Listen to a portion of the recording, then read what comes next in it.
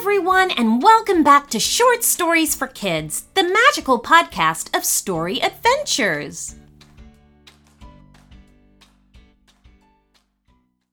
And here is today's story request. Hey Lucy, I'm Elizabeth Mozart. Yes, Mozart was my great-great-great-great-grandfather, and I was wondering if you could make an episode about a kid who finds a magic stone.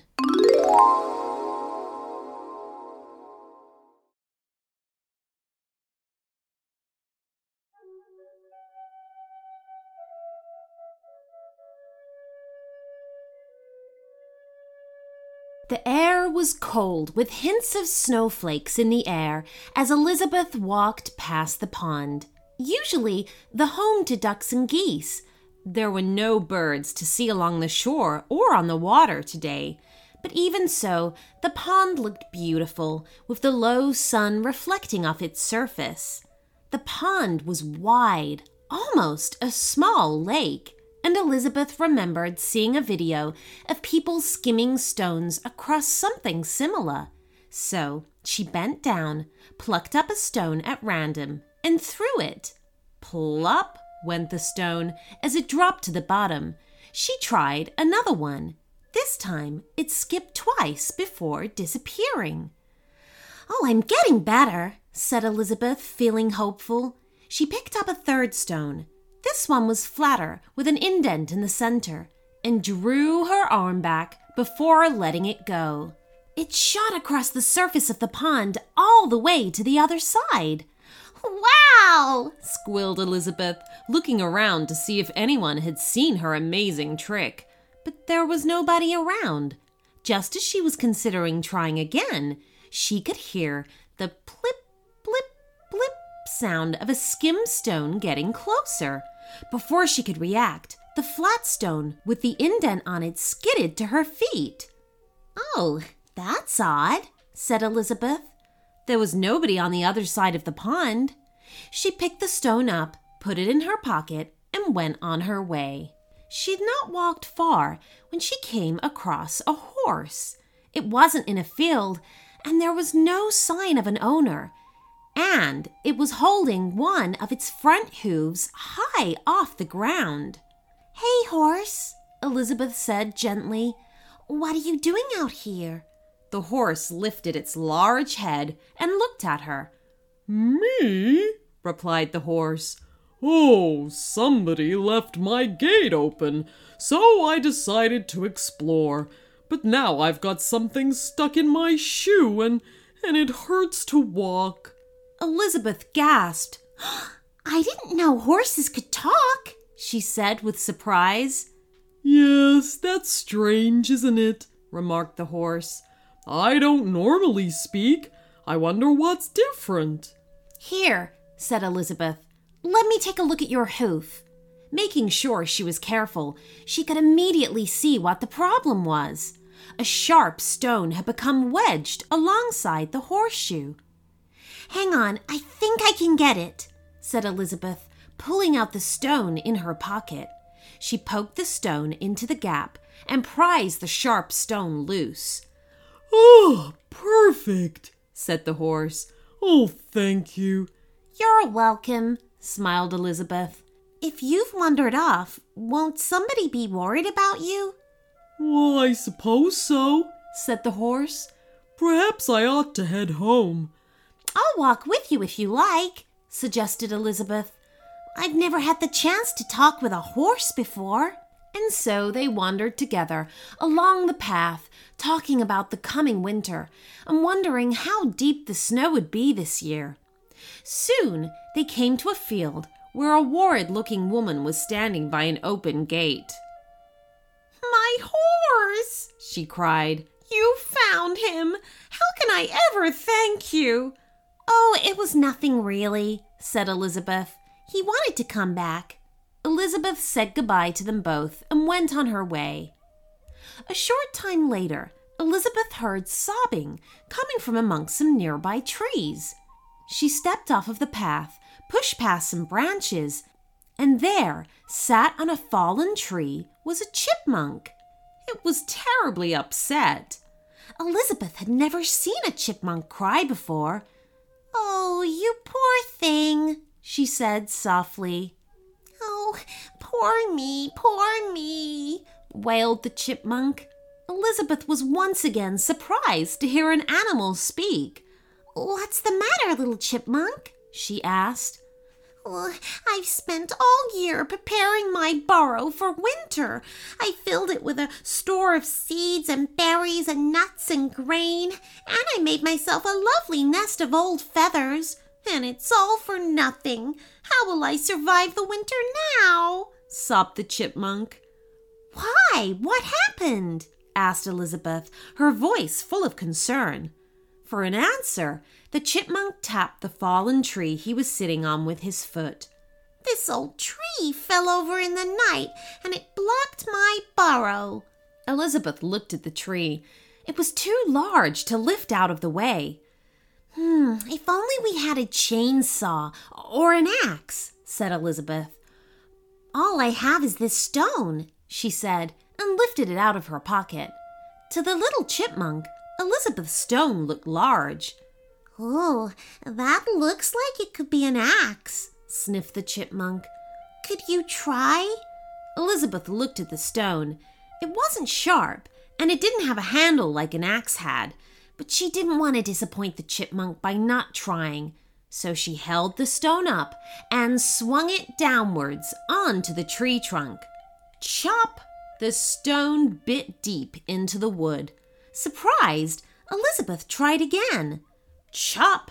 This time, a large chunk of tree trunk fell loose. "You're doing it, laughed the chipmunk, wiping away his tears. Elizabeth continued to swing her arm up and down until she chopped all the way through the trunk. The final strike freed the tree's top half, where it rolled sideways to reveal the chipmunk's burrow. "Oh, my beautiful burrow!" cheered the chipmunk and darted forward to hug Elizabeth's leg. "Oh, you're welcome," said Elizabeth, delighted that she'd been able to help. "That really was no trouble at all." And with a wave, she went on her way once more. She'd not walked more than 20 steps down the path when she came upon a very curious figure crossing in front of her. It was a short person, shorter than she was, and wore ragged clothing of grays and browns. And upon its back was a large pile of sticks. The person was heading into a gap in the trees where barely a track showed. "Hello," said Elizabeth cheerily. The person stopped and turned so Elizabeth could see their face. She looked female, but Elizabeth thought she most certainly wasn't a human. "Can you see me?" asked the person. Yes," said Elizabeth. "You're right in front of me." "Oh, people can't normally see us goblins," said the goblin woman. "Strange that you can." "That's a lot of sticks you're carrying," said Elizabeth. "Can I help you?" The goblin woman considered this for a moment and then nodded her head. "I don't see why not. I'm afraid I'm not used to the kindness of humans. But if you want to share my burden, well, I won't say no." 5 minutes later, Elizabeth found herself following the goblin through the trees, carrying her share of the sticks. They eventually arrived at a small clearing where a tiny hut with stone walls and a thatched roof sat.